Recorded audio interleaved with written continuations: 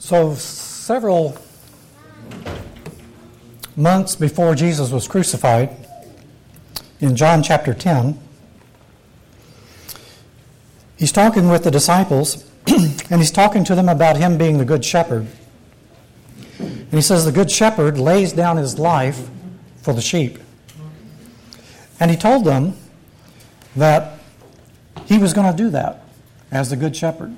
He said, I will lay down my life only to take it up again. I have power to lay it down, and I have authority to pick it up again. And I've received this command from my Father. So he's telling them, I'm going to die, but death will not be the end. I have power to lay my life down, but I also have the authority, the power, to pick it up again.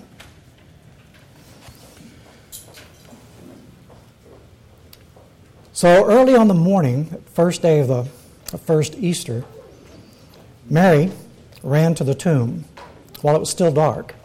There may have been as many as 5 women gone out there. You don't go to a cemetery in the dark by yourself, usually.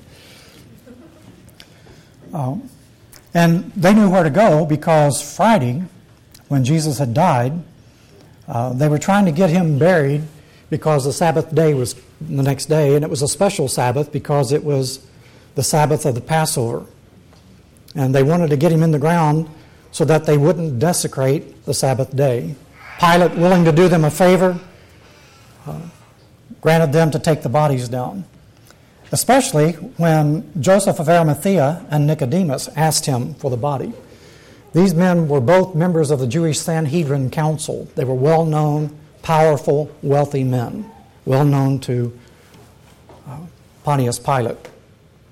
He gave them the body, and they were hurrying because they needed to get Jesus in the ground before sundown when the Sabbath would begin. So they brought some linen cloth. They wound him up in that with about 75 pounds of spices, and they hurriedly put him in the ground. Now the women were there. They had been there. The disciples had fled, almost all of them, but they had been there at the cross, and they were there when they took the body down, and they were there when they put him in the tomb. They knew exactly where it was, and they were going to take special note of that because their plan was to come back Monday morning. And so they put him in there, and they sealed the tomb. And these stones are huge. They're big round things, about this thick. And they have a slot in front of the door that they roll this thing in, and it drops down in that slot, and it's not going to open again very easily. So they knew, because of their love and commitment to the Lord, that they wanted to come back and finish the preparations of the body because they didn't have time to do that before. They didn't think ahead, I don't think, about how they're going to get the stone out of the way. I don't think all those women together could have budged the thing. So in chapter 20 of the Gospel of John, early on the first day of the week, while it was still dark, Mary Magdalene went to the tomb and saw that the stone had been removed from the entrance. Matthew says that there had been a great earthquake, and an angel of the Lord came down and just rolled away the stone and sat on it. And they had a guard, and the tomb had been sealed, and they had a guard there to make sure that nobody tampered with it. And these men became like dead men. They were so terrified at the presence of this angel that they couldn't move. They couldn't do anything. They just froze where they were.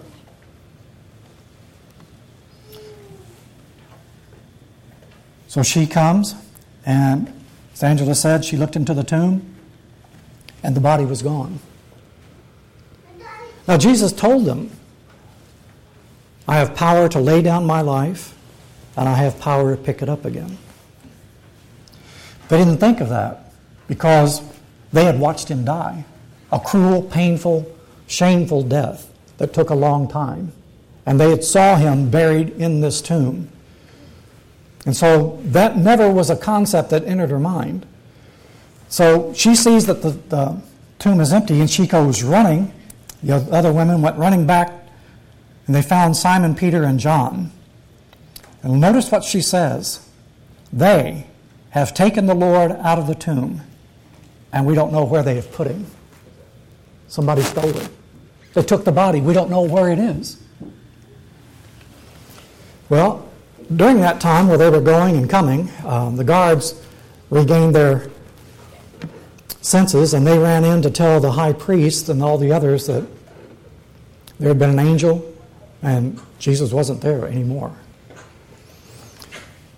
So Peter and John run to the tomb, and when they get there, John got there first. He looked in and saw that it was empty, but he didn't go in.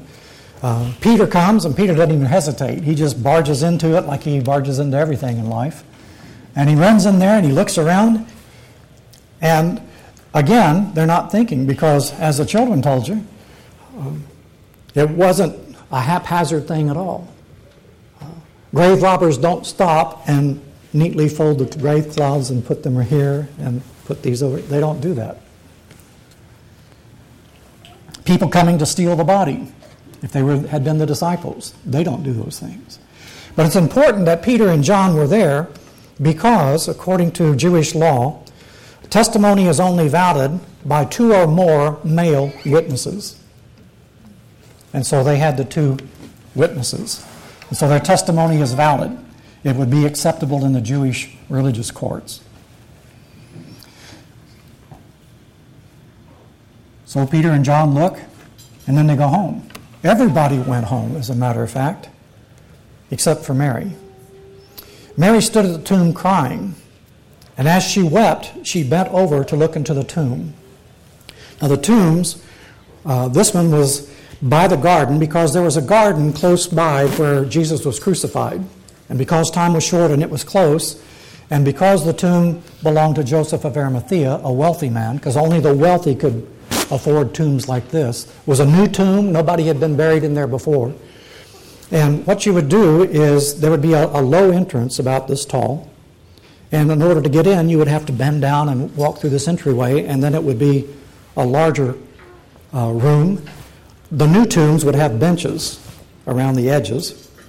Later tombs, they would expand it, build other rooms later on, and then they would build niches in the wall that they would put the bodies in. But new tombs had these benches around the edge, and that's where they had laid Jesus, in this new tomb. So Mary is looking down in there one last time, and then she sees the angels there. Doesn't seem to surprise her. She's not frightened by them, and she's weeping. And the angels sitting there, they asked her, and notice the question, "Woman, why are you crying?" The point being, he's not dead. He is not here. He's alive. You don't have to cry and mourn anymore.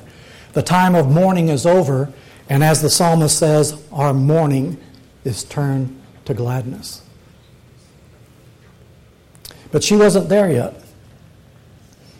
And so she says, they say, "Why are you crying?" And she says basically the same thing that she told Peter and John. "They have taken my Lord away, and I don't know where they have put him." So at this, she turns around, and there Jesus was, standing right behind her all the time. And she did not realize it was Jesus. Could be, as Angela said, she wasn't expecting. He's dead. She saw him die. She saw him put in the ground, and he's not there. So she's not looking for him. She's not expecting to find him. And in her grief and sorrow, she's not expecting to see Jesus. Jesus asked her the exact same question. "Woman, why are you crying?" Here I am. Why are you crying? Who is it you're looking for? You're looking for somebody. Who are you looking for? She, thinking he was the gardener, says, "Sir, if you've carried him away, tell me where you have put him, and I will get him." So she's still thinking that people are going to have to do something to move Jesus. They're going to have to, he's dependent upon me to come and get him, to go find him because he's lost. Somebody has stolen him away and they've hidden him, and I've got to go find him. I need to bring him back here so that we can take care and give him the proper respect. But Jesus is far beyond any help from us, and he always has been. But she thinks he's the gardener. Well, it's early Monday morning. You're in a garden. Who else would be there early in the morning? The guy's coming to work, right? That's what she's thinking. This must be the gardener to take care of this garden.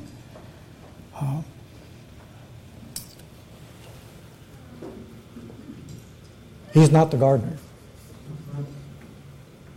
So who is the gardener? It's not Jesus. Who's the gardener?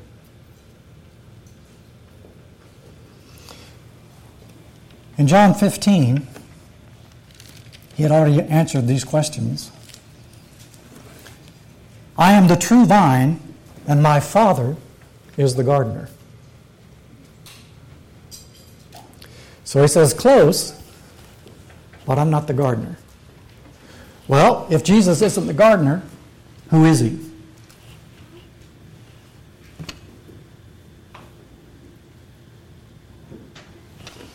What does a gardener do?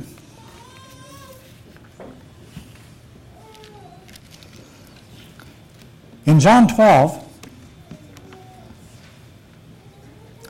Lazarus has been raised from the dead, and because of that and the other miracles and the things that Jesus was doing, he was getting a lot of notoriety, and especially because Lazarus just lived a few miles away from Jerusalem, and a lot of important people from Jerusalem had been there for the funeral for Lazarus. After he had been in the tomb for 4 days, Jesus raised him from the dead. Then briefly, right after that, a week later, is when Jesus had the triumphal entry into Jerusalem. And all of these people, because they were there for the festival, for the feast, getting ready for Passover, from all around the world were there. And they had heard rumors of this teacher. There were eyewitnesses to miracles. There were some people there who had been healed themselves. And the week before, Lazarus had been raised from the dead. Lazarus and Mary and Martha were there. And so everybody was coming out, and all of these people and the little children, and they were waving the palm branches and singing Hosanna and all of that. And Jesus goes to the temple and cleanses it and goes through all of that. And so the Pharisees, they're wanting to get rid of Jesus anyway. And now in verse 19 of chapter 12, so the Pharisees said to one another, see, this is getting us nowhere. Look at him. The whole world has gone after him. Now, earlier, way back in John chapter 7, as Jesus was talking with the disciples, and they were trying to figure out who Jesus was, and having a debate whether Jesus was the Christ or not, in verses 33 through 36, Jesus said, I'm only with you for a short time, and then I go to the one who sent me. You will look for me, but you will not find me, and where I am you cannot come. And the Jews said to one another, where does this man intend to go, that we cannot find him? Will he go where our people live scattered among the Greeks, and teach the Greeks?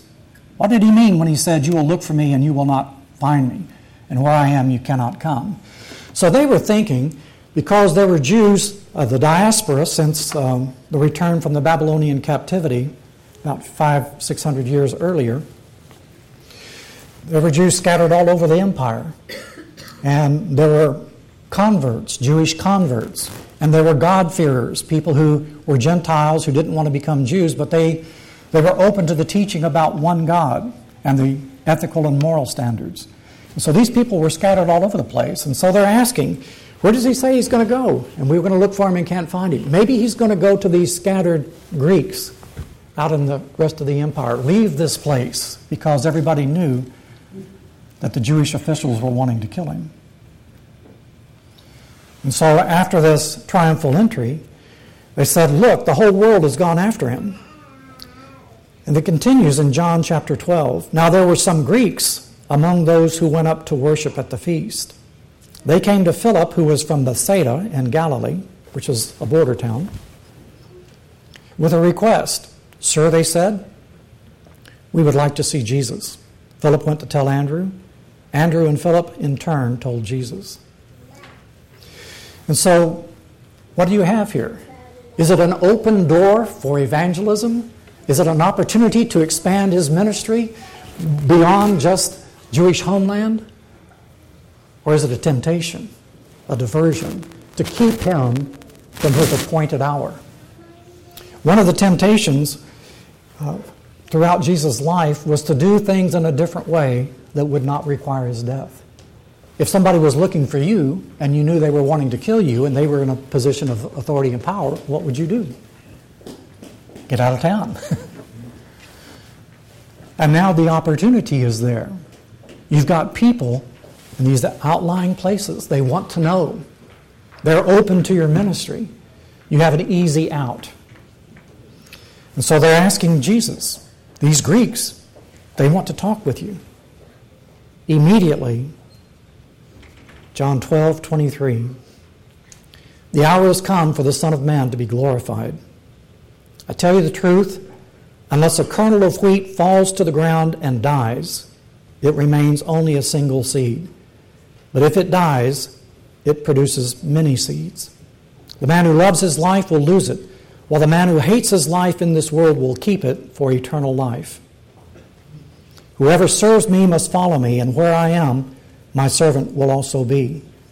My Father will honor the one who serves me. So Mary, seeing Jesus, thinks that it's the gardener, but it's not the gardener. The gardener is the Father. So who is Jesus? What does a gardener do? The gardener plants seed. Who's Jesus? He's the seed.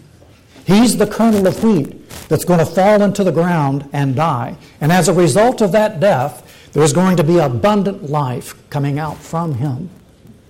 So Mary wasn't that far off, was she? She didn't know it at the time, but she was pretty close to the mark. The gardener was there, God the Father. Jesus was there, but he's the seed. Jesus went on and said, now my heart is troubled, and what shall I say? Father, save me from this hour? And he said, no, it was for this very reason that I came to this hour. Father, glorify your name. That's the prayer he prayed in the Garden of Gethsemane. Not my will, but yours be done. So it was through his death that Jesus becomes the way of life to produce grain for us.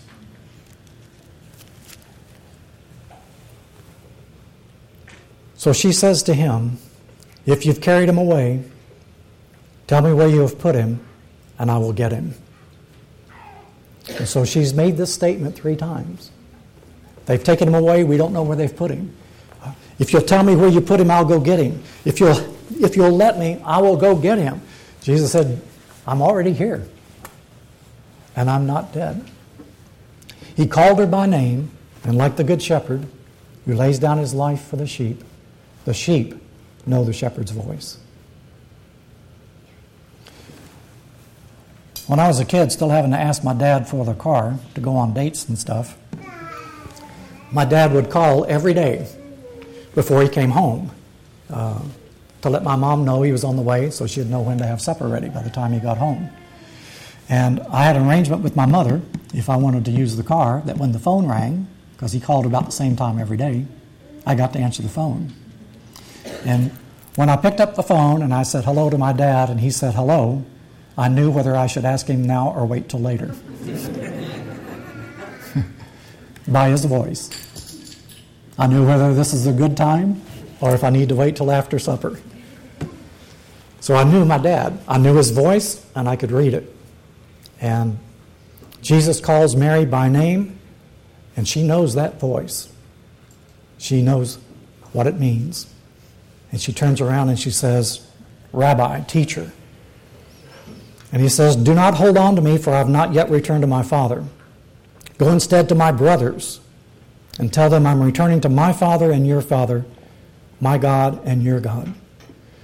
And And she went to the disciples with the news, I have seen the Lord.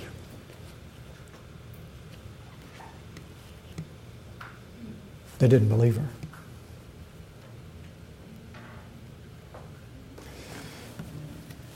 So you have the struggle of the disciples to come to terms with who Jesus was. They were still looking for a dead Jesus, for one that you could control and manipulate, one that you would have to go get and that you could move from here to there, one that somebody could take away from you and hide someplace where you couldn't find him. But they're dealing with an entirely different Jesus now, one who's alive, whose power is greater than death, and who offers us new life and new hope. He is alive. And when he calls your name, like he called Mary's name, you'll know him. You'll know him, that he's the one that you've been looking for and longing for and searching for your whole life. And when he calls your name, you know you've passed from death into life. That kernel that has been planted in the ground has risen. And there's not anything anybody does to make that happen. That's the nature of the seed. It's life in itself, just like Jesus said. Like God, the Father, Jesus said, I have life in myself, and I can give it to whoever I choose. At the moment he called Mary's name, she passed over from death into life, and she knew a life that would never end because of the presence of Jesus Christ. The good news today is that he is risen from the dead. The death he died for you, and he died for me. And we can participate in that life, and he wants to impart that to us, and he has that authority and power. That's the reason that he came. Sins cleansed and forgiven. The power and the hold that sin has on our life broken. And we can go forth with new life and new hope because Jesus is alive. And he told the disciples, because I live, you will live also. Let's pray. So Lord, we come to you today with joy and thanksgiving, and we pray that like Mary, as you speak to our hearts, that there would be an awakening, a birthing take place, a recognition of our Lord and our God, who's come for us. Thank you, Lord, that the tomb was empty, and that it was emptied for our sake, so that we could see that you're not dead. Thank you, Lord, that as we look, there's no body there. We thank you, Lord, that life you impart to us. In Jesus' name, amen.